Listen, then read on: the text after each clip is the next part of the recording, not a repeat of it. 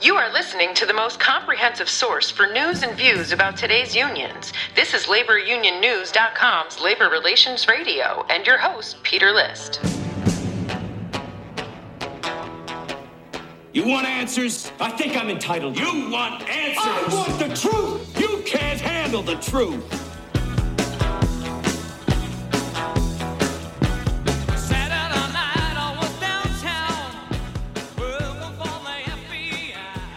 Hey, thanks for turning on and tuning into Labor Relations Radio.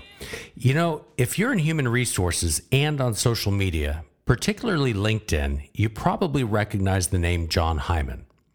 John Hyman is a labor and employment attorney, as well as shareholder and director at Wickens, Herzer, Panza, which is a law firm in Avon, Ohio. However, with more than 16,000 followers on LinkedIn, most people outside of Ohio know John as one of the most prolific writers on workplace issues, as he's followed by thousands of HR practitioners. And on his website, the Ohio Employer blog, John produces a lot of content that's both entertaining as well as enlightening. One of the topics he covers as sort of a series is his Worst Employer Awards. And that's where he dissects employment law cases and breaks down the cases in an entertaining way of some of the more egregious and, say, cringeworthy behaviors that land the subject companies in legal hot water. In any case, I've followed John for years on LinkedIn and reached out to him to come on to Labor Relations Radio after seeing a couple of his posts in the last week, one of which was entitled Why I'm Anti-Union, and the other was about union salting. So here's John Hyman. You are listening to Labor Relations Radio. Well, John Hyman, thanks for coming on Labor Relations Radio. How are you today?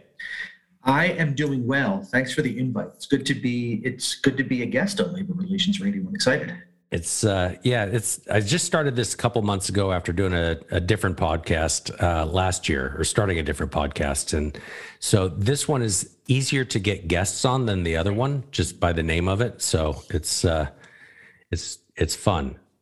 And I love talking about this stuff. So I'm never shy to accept an invite to come on and talk about things that I'm passionate about. So. Well, so let's talk about that because as I mentioned just a couple seconds ago, I've known your attorney. I've been following you for a long, long time, and you do the Worst Employer Awards and cite a bunch of stuff. You're very well read, or I'm sorry, the way to put that would be you're read a lot by people on LinkedIn. And so it was interesting because last week, you put a post up that, started out with, John, why are you anti-union? And I was like, oh yeah, he practices labor law too. So I do. I've been a labor and employment lawyer for, it'll be 25 years this August since I passed the bar exam, and have always been a management side labor and employment lawyer. And my practice has always been, the thumb has always been a little heavier, a lot heavier on the employment law side of the scale, the non-collectively bargained side of the scale. But I've always practiced labor law. I started my career at a labor boutique. And so I've always practiced in the labor law world. And as we were talking about before we started recording, with the way unions have come roaring back, it's gotten busier, and I think it's going to get a lot more busy as the months flip by on the calendar. So one of the things that I've been trying to wrap my head around a little bit is I think we started seeing this building right before the pandemic, and then everything got shut down, and not everything, essential workers were working, but it's really exploded since the reopening of the economy, so to speak. Have you noticed that at all? I have. I think the pandemic really played into the hands, or the issues that the pandemic brought to the forefront in the American workplace really play into the hands of the issues that union organizers use to get a foot into workplaces and seem to gain traction with employees. So things like safety and communication and other issues that the pandemic really shoved to the forefront, that, is this a safe place for employees to come to work? And it's not the traditional leave work with the same number of fingers that you came to work with kind of safety. It's a new kind of safety, but it's still the same type of safety issues that unions talk about. And the pandemic was very, very, very, very safety focused. Obviously, the kind of conversations we were having. So that played really heavily into issues that help unions, as did things like pay issues that surrounded the pandemic and, bringing people into the workplace or back into the workplace, all these issues that really kind of play right into unions' hands. And you couple that, I think, with and I always hate to fall back on generational generalizations, but the activism that we see in Gen Z, I think that plays right into unions' hands as well. So it's kind of a whole bunch of stuff all coming together at once has kind of created a perfect storm for labor unions. Yeah, we had labor activity during the pandemic with some clients that, on the surface were doing everything right. Safe workplace. If somebody caught COVID or even secondhand COVID, so to speak. I came to work, I was at a party over the weekend and so said they had COVID. Some employers shut down their facilities, cleaned it out, did everything right, and still had labor activity. And then coming out of it, we've seen a lot of employers, because there's a shortage, and this was starting before the pandemic, there's been a shortage of workers out there. So the labor market was getting tight. And so employers are starting to bring employees in at higher rates of pay and creating compression issues with their wages.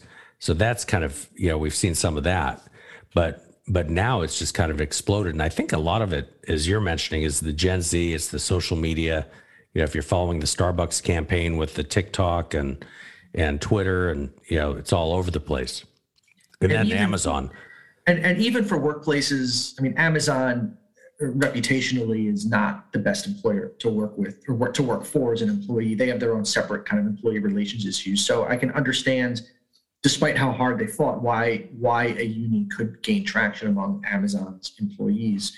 But Starbucks, that is traditionally a good corporate citizen and is always thought of as a kind of a good place to work, and I'm going to overgeneralize, but I think what we're seeing particularly with Gen Z is, even for employers that are the quote good employers to work for, that are not going to make as you mentioned, not going to make my annual list of America's worst employers, they feel that they have the right to have a seat at the table, to have conversations with their employer and have a say-so in, wages, hours, and working conditions. And it is kind of a paradigm shift in how workers are thinking about how their wages, hours, and working conditions are set. They're no longer accepting the justification that it's, I'm the employer, you're the employee. We are, I'm setting these things, and you work for your paycheck, and they are Gen Z, for better, I would say for worse, has a much more, I think, socialist than capitalist view of the employer-employee relationship. And I think we're seeing that definitely spill over into this current wave of unionization that we're seeing. I think that's a definite, because and I've been citing this study that was done back, and I can't recall if it was Pew or Gallup, but it was like 61% of the Gen Z workers, this is 2019, aged 18 to 24, 61% favor socialism over capitalism. And which to me is kind of a failure in our schooling, so to speak, in terms of educating people about what's what. And that's played a lot in terms of the Starbucks and the Amazon campaigns with regard to, the DSA, Communist Party USA. They did CP USA did phone banking for the Amazon labor union, right before the election too. So that's out there. It's not getting a lot of traction in the press. Let me come back to one of your posts, and that was the one. It was a few days ago, and it started out, John, why are you anti-union? And you went through a litany of things, and I think, and it may have been a different post where you had stated anti-union. I'm paraphrasing. Anti-union doesn't mean anti-employee or anti-worker, right? Yeah, and let me give the background, and then we can kind of talk about some of the things or some of my reasons for why I'm anti-union. And I should say, I grew up in a union household. Both my parents, public sector unions. Both my parents were school teachers. I was, 6 or 7 years old. The Philadelphia public schools went on strike. I walked the picket line with my parents. That's my background. That's how I grew up. But in my years of working with employers, I formed a very different viewpoint of what I think is in employers and employees' best interest in terms of labor unions. And I think most times, and there are instances where I think a union might be a good, because of the nature of the employer, it might be the best solution for a group of employees. I think in most cases it's not. Now we can talk about why. But I was, in addition to being a labor and employment lawyer, I also chair the craft beer practice group here at my firm, Wickens Herzog Panza, here in Avon, a suburb of Cleveland, Ohio. And I was invited to speak on a panel at an online craft beer professionals conference, and the panel was on fair compensation.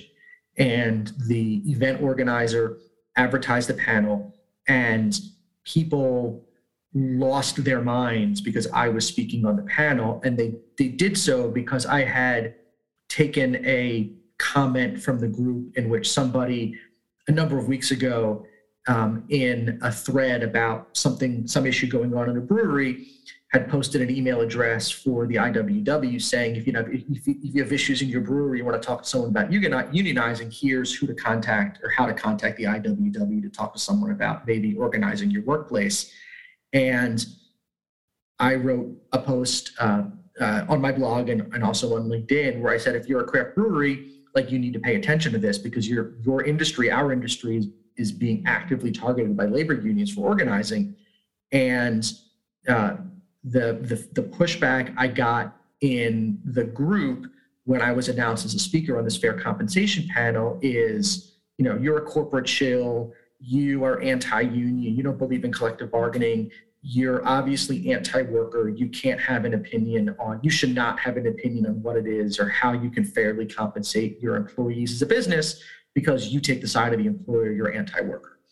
And so I did write one post on, anti-union does not mean anti-worker. I have a definite viewpoint and philosophy I've developed over my career and I think most people that work in the labor space would agree the best way to keep a union out is to treat your employees well, respect open communication, pay them fairly. I mean, that's the best union avoidance campaign possible. And so I'm not anti-worker at all. I'm actually pro-worker. I think employers should be treating their employees well. But then the follow-up post to that was, why if I'm pro-worker, why I'm anti-union, and then laying out my philosophy as to why I don't think unions make sense in most cases. Yeah, one of the comments that you had or made is that unions promote and protect the lowest common denominator, and I don't know that a lot of people understand that, and some who've been around unions do, but that goes to the collective bargaining agreement, the union having to be representative of everybody, and the people that typically want, and I think I commented on your posts, we had a joke when I was in the union 35 years ago that we represent the sick, lame, and lazy. And it's really because unions are representative of everybody, and the people that actually need a union on the job are the ones that typically get in trouble. Yeah, that's right. Those are the ones that reach out to the union. Those are the ones those are the employees that file the grievances that the employers challenge because they don't want bad or poor or marginal employees working for them. And those are the ones that go to arbitrations, and arbitrators for better or for worse, I think a lot of the times for worse, dispense their kind of own brand of industrial justice as each arbitrator has their own kind of interpretation of collective bargaining agreements and what is or is not just cause. And I've seen weird results over the years where, an employee, forget about at-will employment, an employee who has no business remaining employed, an arbitrator, repeated misconduct, egregious, sometimes intentional misconduct, and the arbitrator puts them back to work. And so it's not just promoting and protecting the lowest common denominator as from the employer standpoint, but from the employee standpoint. Like, is that how you want your union dues spent? Protecting, the guy next to you that might put you in danger because he or she can't do their job correctly and might pose a safety risk to you? Is that how you want your union dues spent? Or, protecting the employee that causes you to work harder because they're not carrying their weight? It's something that employees, I think, have to consider when they're deciding whether to, sign that card or check the yes box on their ballot. Yeah, we used to have it, and again, we used to say this somewhat sarcastically, but it was like the 90-10 rule. If you collect dues from 100 workers, the bottom 10% are the ones that are going to be utilizing all those dues and grievances and arbitrations if it goes that far, et cetera. But on the flip side to that, if management does its job correctly, even in a unionized environment, and they do the due diligence, they have their past practices, they do their write-ups, progressive discipline.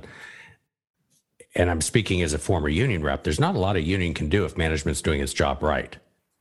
That's correct. The problem is, I can tell you that most employers, collectively bargained and not collectively bargained, do a pretty lousy job of documenting issues. Right. So, that's my worst nightmare is when the employer, when the summons comes in the mail, and then I ask for the personnel file, and it's, the listeners can't see but it's, it's paper thin, right?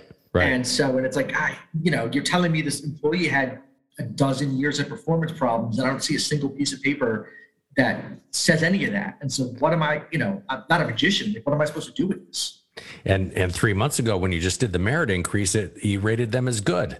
Yes, right. That's exactly right. Right. Yeah. You do like to see some consistency between what you say and what you do. It certainly helps. Yeah. Helps me. If there's a takeaway from this for HR folks is make sure you get your stuff in writing.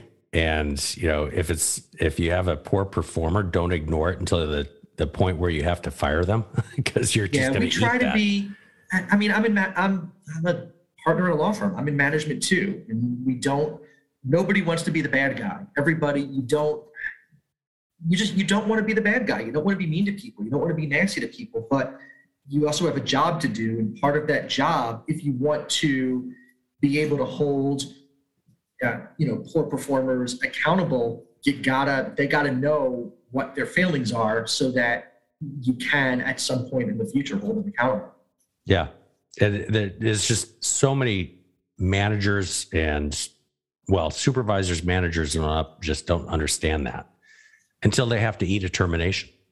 Yeah. Yeah. Or until they got to sit across an arbitration table or sit across from a plaintiff's lawyer in a deposition and have to explain why this employee that you've said was the worst employee you ever had, there's not a single piece of paper that supports that. It's not the most comfortable position to be in for the supervisor or manager, or for me as the person that's got to sit there and defend them. Yeah, I sometimes tell the story. One of the best supervisors that I was across the table from, or across the desk, so to speak, because we weren't that high up in the chain. The employees hated him, but from a union rep standpoint, he was probably the easiest to work with because he did everything by the book. And so, I was probably in my early 20s one time, and he comes up to me while I'm on a forklift, and he gives me a list of names and the discipline that he had meted out. And he said, I gave this guy a verbal, this one a written, this one final warning, this one, verbal, just like 8 or 10 people on there. And I was like, Jim, what'd they do? And he goes, they weren't wearing their earplugs. And it'd been, so I went around on the forklift, all the different stations. And I was like, were you wearing your earplugs? No, there's nothing I can do. So, yeah. And there are definitely two different philosophies. One is if the employer has done everything correctly, like you say, and is everything documented, and the punishment justifies the violation, the punishment meets the term violation. A lot of unions are going to say, what are we supposed to do for you? But there's also some out there that will grieve and arbitrate everything because they think that's their role, and that's what makes it very difficult for employers, because they're in a battle with everything. Yeah, I mean, I did that with certain supervisors, but the ones that actually played by the book, you have no problem with, and I'm going again back 30 plus years ago. So the other thing I've noticed with a lot of unionized companies is they always negotiate into their contracts the management rights clause that the company's got the right to discipline up to and including termination for just cause. But they don't explain what just cause is to the supervisors. They don't do a class, which is literally, it's a 15-minute class on what is just cause. It's the Dougherty's 7 principles of just cause. And then they wind up eating the termination because they didn't follow the just cause. That's a problem on the unionized employer side. Yeah, a little bit of training goes a long way. My difficulty is always convincing businesses, particularly in my world where most of my clients, all of my clients are small to mid-sized businesses, convincing them to make the capital outlay up front in a little bit of training. And too often they don't understand the benefit of that on any point until they understand that it's going to cost them, 10, 20, 50 times that on the back end to pay me to come in and fix the mess that shouldn't have been created in the first place if they would have just had me or someone like me come in and do, 15 minutes, 60 minutes worth of training with their supervisors and managers. Right. Yeah. It's that ounce of prevention, so to speak, union and non-union. Yeah, for sure. The other thing you noted is the prioritization of longevity over merit. And this is something else that I think a lot of folks don't understand. And I'm not sure, I guess one of the things that I'm trying to wrap my head around these days is, unions typically in the old days used to go by strictly seniority. They still do in a lot of sense, but there's companies don't employ people anymore for 20, 30 years, not by and large. People are in and out. I think the average is about 2.5 years in a company before they move on. That sounds about right. And, so when you look at, this Gen Z workforce, and I don't know that they necessarily understand the whole concept of equal outcome versus equal opportunity. And I think you're right. I think they view the outcome which is why I to some regard, while we can talk about the activist nature of Gen Z, the fact that they're shifting jobs every 6 months because they're chasing that brass ring, whatever that is, more flexibility, more money, better benefits. I'm not sure they have enough forethought to really think about the benefits piece of it, but certainly the money, the flexibility, whatever they're chasing, which is a very me issue. But then by the same token, they also have this much more kind of holistic, socialistic view of what the workplace is supposed to be. So it's an interesting juxtaposition, but they definitely don't understand that the seniority that many collective bargaining agreements still have baked into them definitely runs counter to the individual that wants to job hop every 6, 12, 18 months. Yeah, the other thing I've had numerous conversations about with the Gen Z, I guess it would be Gen Z or millennials, but from attorneys who are negotiating contracts with this age group, they're coming into the bargaining table and asking for things that are not mandatory subjects of bargaining. and getting into permissive things. And I think we saw this with the Google walkout a couple years ago, where the employees, not unionized, but they're demanding that Google fire or get rid of their client, which I think was the DoD, might have been CIA or something like that. But they're saying, they're coming in saying, oh, we want social justice time off to go do protests, pay time off to go do protesting for social activism and all this weird stuff. And that's going to be fascinating when they do get to the bargaining table and start asking for things. Yeah, which is a failure of education on the union's part in terms of what the union can do for them, because they have no right to insist on something that's not a mandatory issue of bargaining. And so if the employees think they're going to be able to use the leverage of a union to do anything in regards to these, softer permissive subjects, you're right, it's going to be very interesting to watch. Yeah. Well, and then so I was watching Chris Smalls, who's the president of the Amazon labor union out in Staten Island, did a CNN interview. And this it just kind of struck me as a weird dichotomy. As part of his demands, or what the union wanted, is job security. And that was his first and foremost, because there's so much turnover in Staten Island, 150%, he said. And which unions don't necessarily provide job security to begin with, other than if a company's not doing just cause. And then he also said that he wanted their shares of stock back, which, Amazon, and I recalled this when he said this on CNN, but Amazon, when they raised the minimum wage, they basically did away with the free stocks for employees. And I just found that fascinating, that they wanted stocks back in this company that they hate. And, and money talks, man. Well, you can hate it, but still get rich off it. It was a very capitalist type of statement for someone who's being backed by the DSA and the Communist Party USA. So it's just fascinating. So you also did a post, I think it was just within the last week, because we linked on it at laborunionnews.com, and it was on salting. You want to talk about that a little bit? Yeah. It's something that I think has been used both in the Amazon and Starbucks campaigns. Right. Yeah, salting, for those who are unfamiliar with the term, assault, not assault like the fight, but SALT, S-A-L-T, is somebody who applies for a job with a non-union employer for the express purpose of organizing the employer's workforce. So they want to get hired so they can organize from the inside. They might also try to do things like goad the employer into committing unfair labor practices, to maybe influence the campaign or influence bargaining, or to maybe inflict some economic harm on the employer through NLRB remedies, or by having to just pay to defend the unfair labor practice charge itself. And it's typically in the law, we think of things that are on their face deceitful as being disfavored or unlawful. And this is one of the few examples where it's not.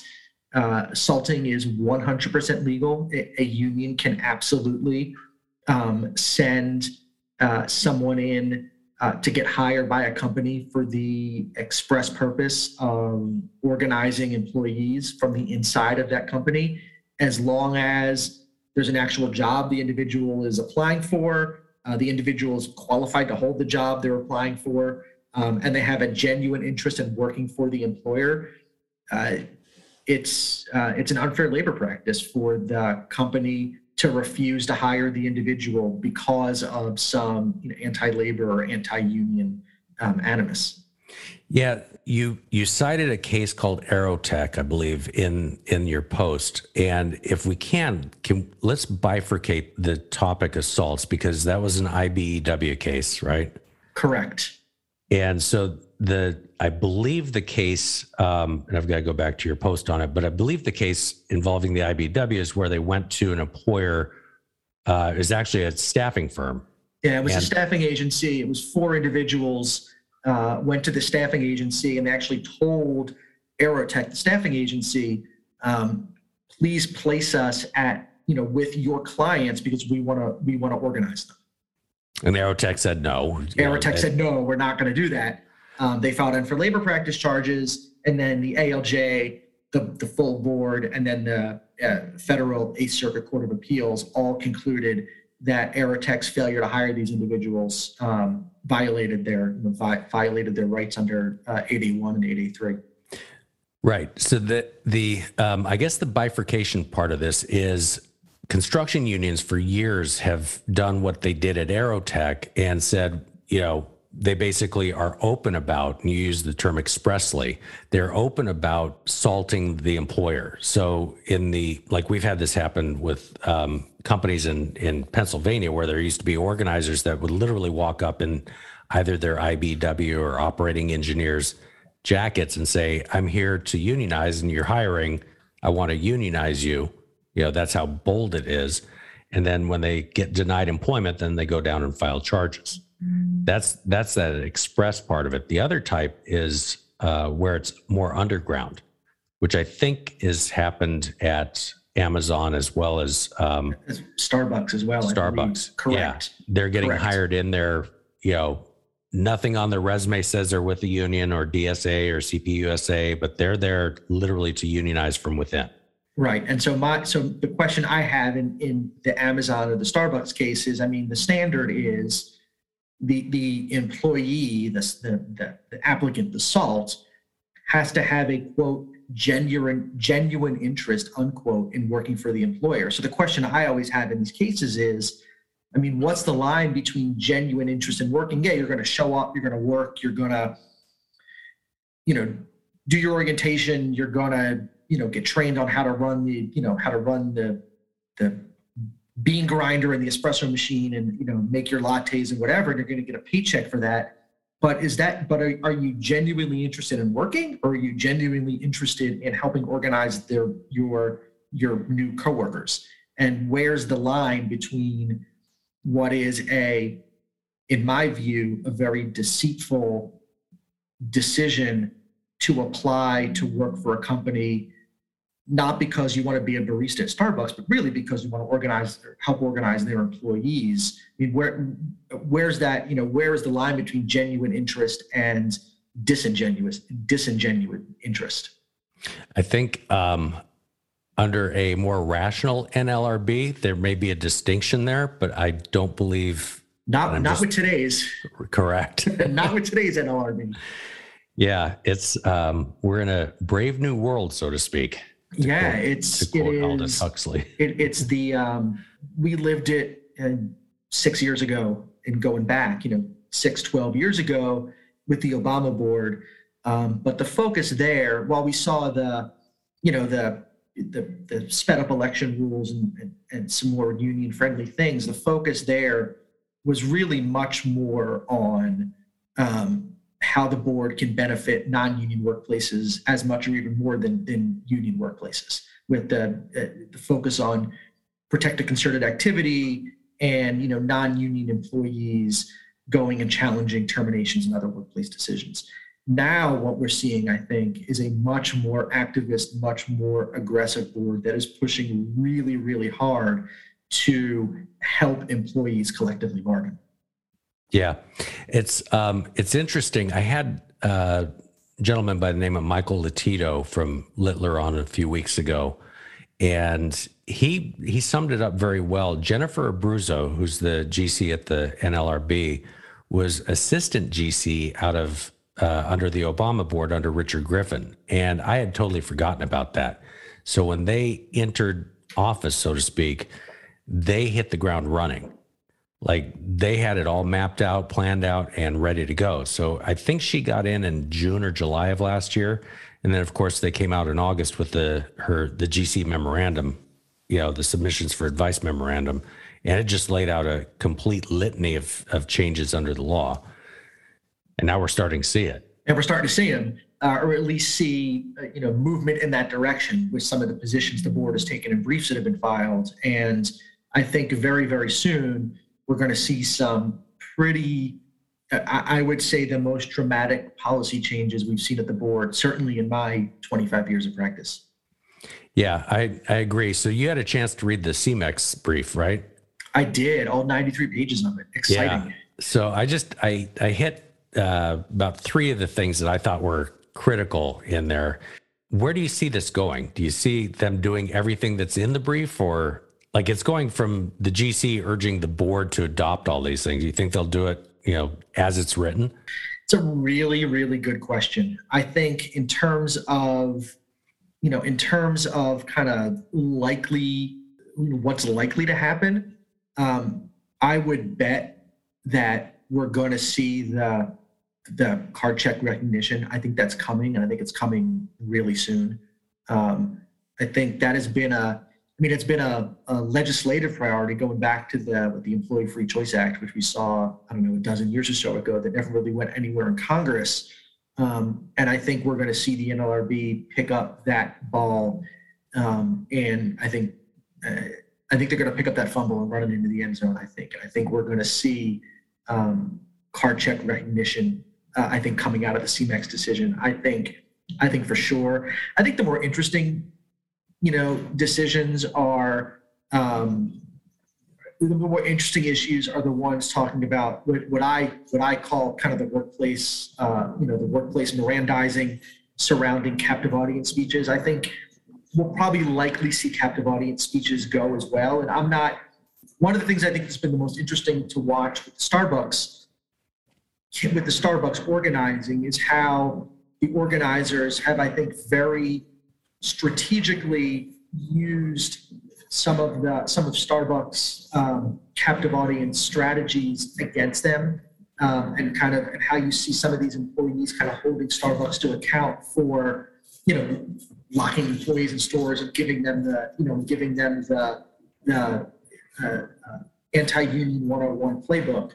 And so I wonder if from a strategy standpoint, to the extent that employees are, going on TikTok and posting about what, how they feel coerced about what they're being told in these captive audience meetings, and they feel their jobs are being threatened and whatnot, I wonder if the board might not be doing employers a favor by limiting, how employers can use captive audience speeches going forward, because unions have certainly learned how to use them against employers in organizing campaigns. I think the way you read the board's position in the CMEX brief, if it's adopted as argued, it's going to be impossible for employers to communicate just about anything to employees in terms of the employers, what they legally can say during an organizing campaign, or the facts and opinions that they can express. Because the board or the Office of General Counsel is essentially arguing that an employer, supervisor, manager is going to essentially have to Mirandize an employee before giving them information, right? Before the supervisor approaches the employee on the shop floor or holds that meeting with employees, the now or soon to be voluntary meeting that employees are choose to attend. You got to read them these litany of warnings about, this is voluntary and you can leave at any time, and you understand your job's not being threatened, and it's going to make it very, very difficult for employers to get their message out. And when you dovetail that off the card check recognition, the burden is really going to fall on employers to be able to, if they want to have any hope of having any meaningful conversations with their employees at all about the cons of unionization and why employees shouldn't sign an authorization card. Managers and supervisors are going to have to educate themselves very, very, very quickly on what the potential warning signs of a union organizing campaign look like, and get very, very proactive about the employer getting its messaging out there long before those cards show up. Because once the cards show up, and while there will still be ways to get an election, although it's going to be very difficult moving forward if the card check recognition goes through. Once those cards come in, I think in a lot of cases the employer is going to be sunk, and it's going to have to sit down at the bargaining table. Yeah, I've as one who's done, I'm just throwing this out as round number, thousands of meetings with employees. And it's 25 years worth. I don't necessarily have a big problem with the voluntary aspects of the meetings themselves. I think what's going to be more difficult is the second component of that, which is the supervisors having conversations on the floor. Correct. And I think if you were to say you can't call an all-shot meeting where you bring everybody into into the break room or a conference room and kind of give them the 60-minute, here's why you shouldn't join a union. That's one thing. The supervisors walking around the floor and having conversations with their employees, that's a whole other story. Yeah, and I'm sure there's going to be a way to do it. It's just a matter of figuring out once they do issue a decision on CMEX, how to do it. So, yeah, and in terms of levels of coercion, I think we could look at it even from our side of the table and objectively look at a traditional captive audience meeting. Everybody's in a room with the door closed and the president of the company or the general manager or whomever, giving a lecture on the downsides of unionization. There is certainly a coercive aspect to that, and even from my side of the table, I can see that it is qualitatively different than a supervisor walking the shop floor and saying, "Hey, Joe, can I talk to you for a second?" Pulling him aside, and having a 5 or 10 minute conversation about the negatives of signing the authorization card or voting for the union. Yeah, well, it's I think there's a complete misunderstanding, and I'm only speaking for myself on this, of what constitutes a quote captive audience meeting. Because when I'm meeting with employees, I don't tell them how to vote. I don't suggest that they should vote this way or that way. Literally, it's a class. So I teach them about the National Labor Relations Act. Our literal first handout is the Basic Guide to the National Labor Relations Act. We hand out copies of the Constitution. It's educational. And we have slides. In fact, the first slide up there is, we're not here to predict the future. Can't tell you what's going to happen, all that sort of stuff. So adding a component of voluntary meeting, here's what we're going to talk about. You're free to leave at any time. I'm cool with that. Yeah, I agree. I have no problem with that. I think the devil will be in the details in terms of how the board defines what is voluntary. And I don't have a whole lot of faith that this board is going to draw a very fair line. So no. Well, and the other side of that too, which is where I have for years had a big problem with, and I've said to the pro-labor side, if you guys were just honest in organizing campaigns and weren't making promises or weren't lying to employees, put us out of business. It's literally, they can go in 6 months, up to a year before they're filing a petition and just work underground. In fact, a lot of the unions, mine own included, say keep it underground until you get 70% of the cards signed. And they make promises. They'll either imply them or they'll make actual promises. They'll tell them, signing a card is just to get information in the mail or to see if you're interested, that sort of stuff, which we had one case where just last year is a bunch of non-English speaking employees were told that they would be meeting with company executives and, to sign up to go to the meeting, and it was union cards. So, all the things that employers can't do, right. The unions get a free pass to do, which is, right. Fundamentally unfair, but that's the system. Yeah. It's going to be fascinating when this comes down. Yeah.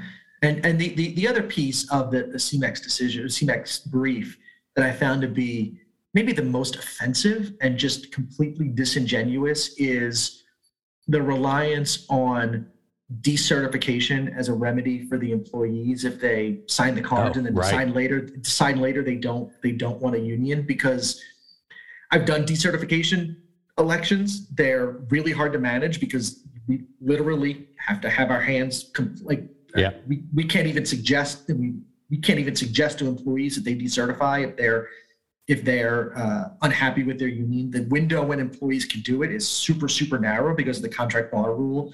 And it's something that employees, they're not going to come up with the idea on their own to decertify, and we can't give it to them as the employer. So it's just something that in practice hardly ever comes up. And so I just found that to be, we have this decertification procedure, at the board, and if the employees are unhappy, they can just decertify and get out of their union, and which hardly ever happens. So yeah, I saw that. It was like one sentence in the I don't know, somewhere halfway through it, but it was like, oh well, a bargaining order, the employees can quickly just decertify. It was essentially what they're saying. It's like, no, that doesn't happen that way.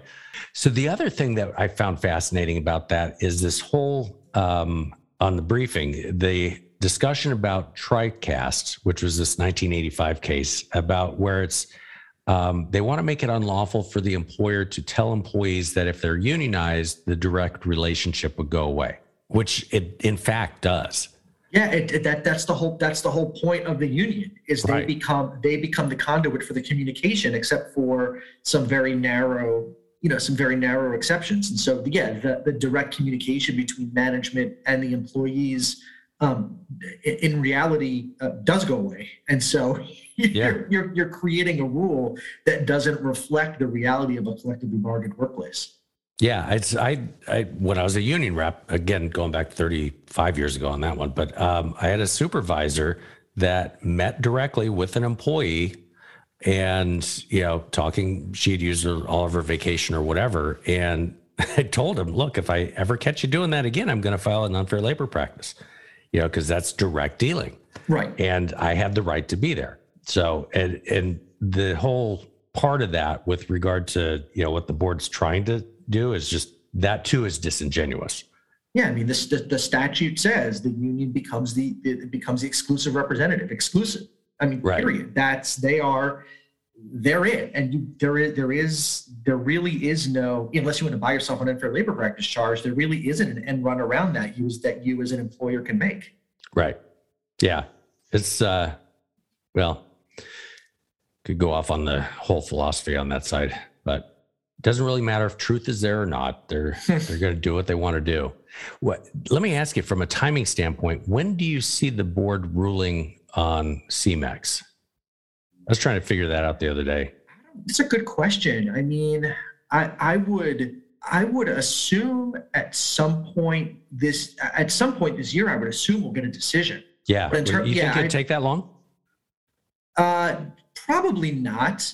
It's, what is it? I lose track of months now. COVID has screwed up like my complete internal calendar, but it's mid-April.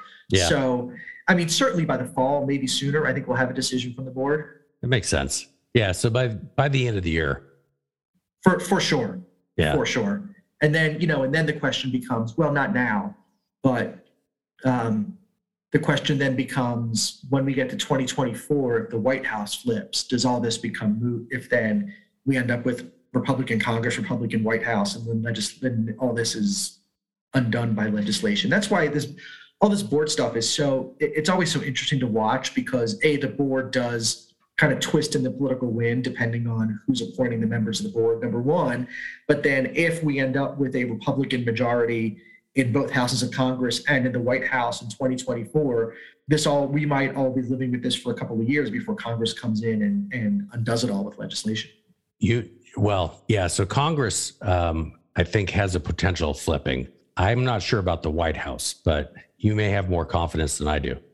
So I don't know. I think the election, the midterm election, I think it's going to be fascinating to watch how that plays out. And then we'll see what happens over the next 2 years. I think a lot of it, I don't want to go down too deep of a political rabbit hole, but I think a lot of it depends on kind of what Trump does between now and 2024. So. Oh, you think he's coming back? No, I don't. I don't think he's coming back. But I think that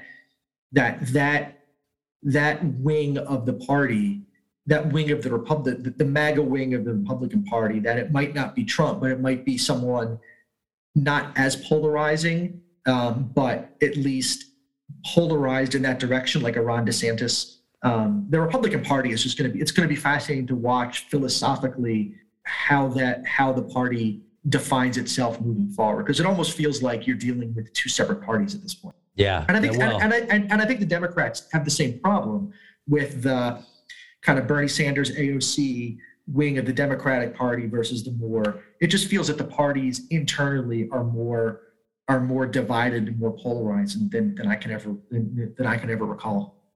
Well, they have both shifted in their respective directions, more right or left. And the people in the middle, I think the Republicans, they consider them rhinos, and then I don't know what they call them, like the Joe Manchins of the world or Kirsten Sinema. But yeah, they seem to be more moderate, but those people in that middle band seem to be getting smaller and smaller. Yeah, they're getting squeezed out, which makes it difficult to get anything done, number one. And then number two, I think I speak for all of America now, but I think what America wants is just for things to get done. And the way for things to get done is to compromise and to meet in the middle. But as that middle gets squeezed, it becomes just much harder to get things done and to get anything done in DC from either side. So, yeah, I think, and this kind of brings us back to the whole thing with Gen Z and the massive organizing. What I think a lot of it, both in politics as well as unions, are going to be dependent on is what happens in the economy. And we've got, was it 11%, 8.5% CPI, and then PPI was 11% for producers. And if we start tanking in the economy and jobs become more scarce, we start seeing a lot of pink slips like we did back in 2008, it may put a damper on the organizing. And that's a really good point. That's a really good point. Yeah, I mean, right now the leverage is with the unions and the workforce, so to speak, because what is it, 3.5% unemployment? Right. Everybody who wants to work is working, and there's not enough people to fill the jobs that are vacant. Yeah, absolutely. Right. And then that gets into immigration issues and a whole bunch of other stuff. And I don't know. And I guess what I'm trying to put my hands around is whether or not, or wrap my head around, is whether or not this is a fleeting moment in history or it's got some sustainability. I think the unions are hoping for sustainability, but it feels to me.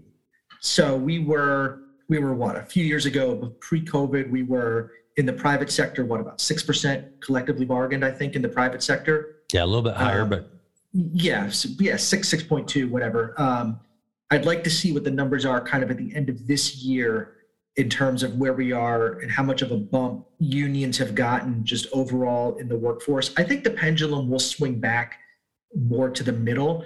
I'm not sure it's ever going to go back to fully to where it was pre-pandemic in terms of what the workplace looks like on a lot of reasons, but I think, or on a lot of issues, but I think with unions as well, I think Gen Z has found, I think Gen Z is largely kind of powering this issue. And I think I don't think you're going to see that activism wane enough for the union genie to go back in the bottle the way it has been historically for the last, 30 or 40 years. So that kind of dovetails to what should employers be doing?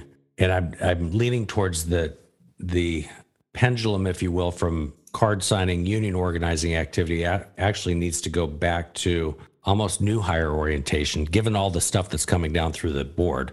No, I think that's right.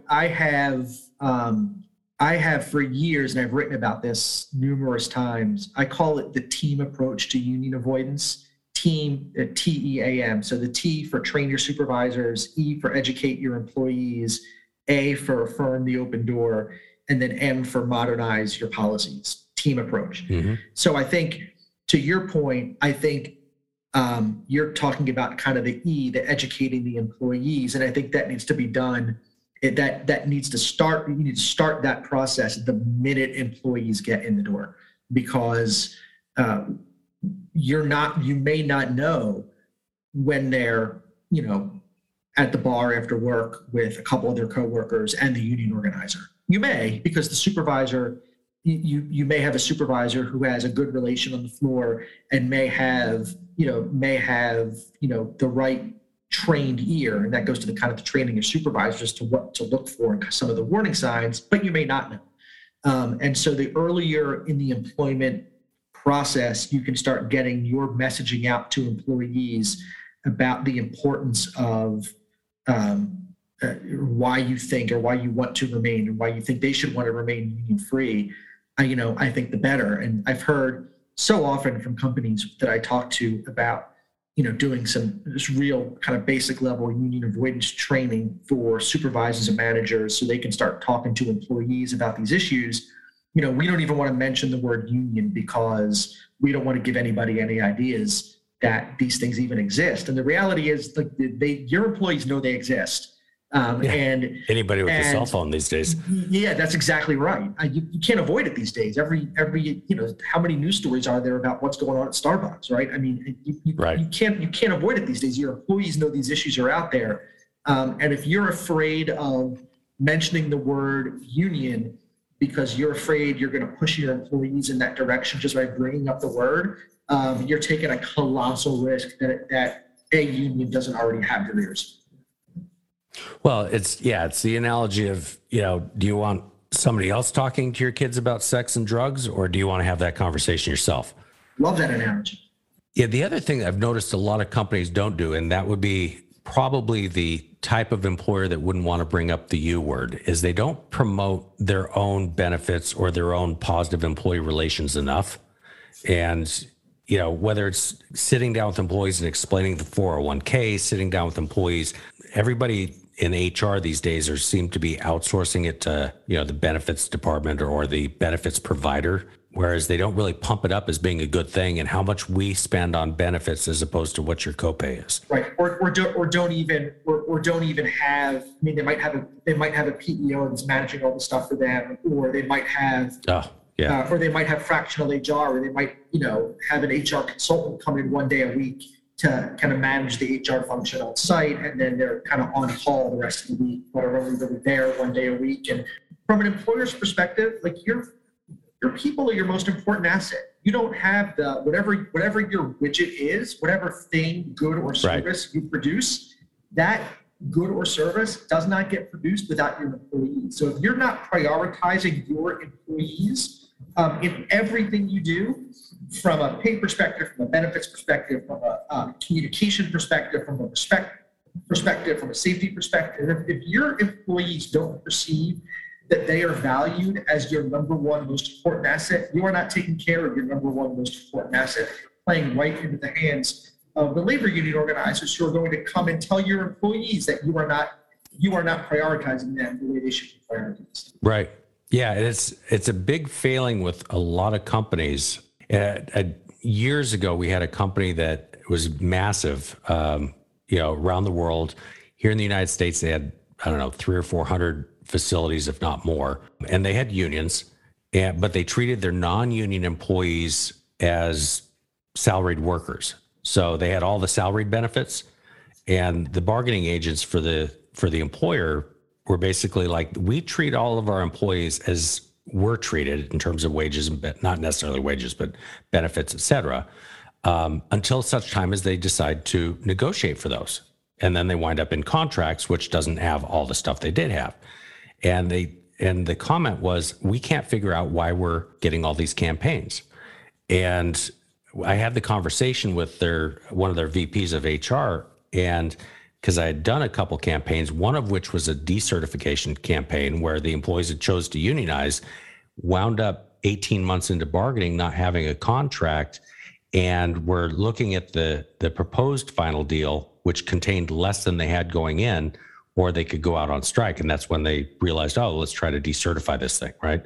So in having that conversation, it's like your employees, when they are looking at a union, don't know what they've already got, what they're putting out on the bargaining table to lose. And that beget a whole conversation about internal marketing. They needed to market themselves and what they're providing to their employees. And just, there's not enough companies that do that. Yeah. Right. You might be giving up your 401k for a union pension plan. Is exactly. that an underfunded one? Yeah, it's exactly right. You might be giving up your, we offer great health benefits, and now you're going to have to go on the Teamsters benefit plan. And is that, Right. is that what you want? Is that what's in your best interest? And yeah, they might bring you, maybe they'll bring you $1 or $2 more an hour, maybe. But is it worth it in trade for your, for your 401k in exchange for your underfunded pension?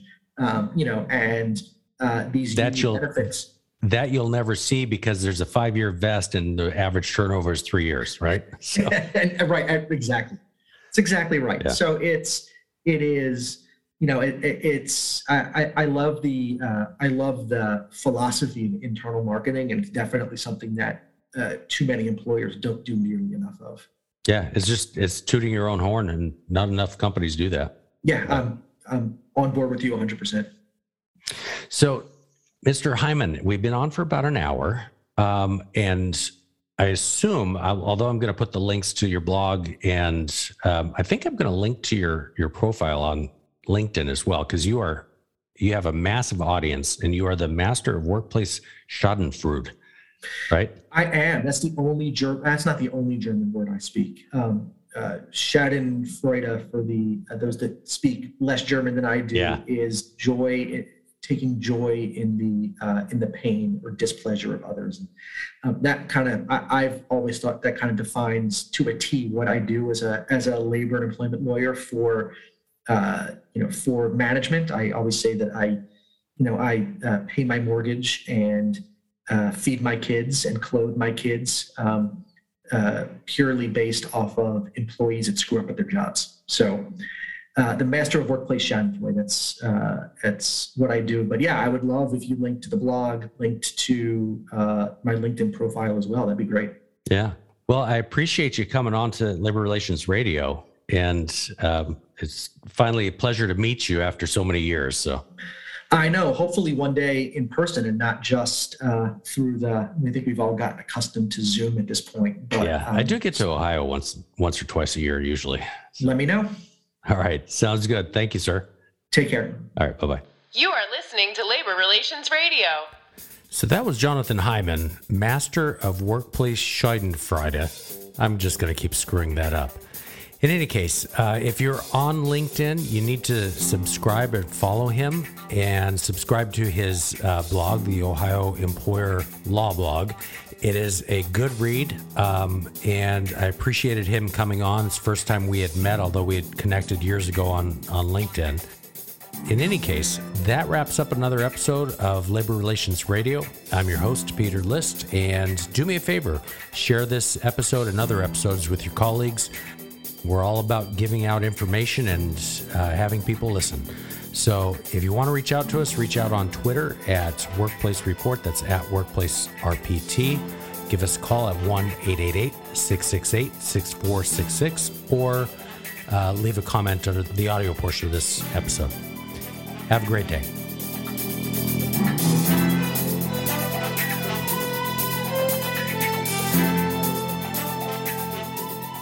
You have been listening to Labor Relations Radio.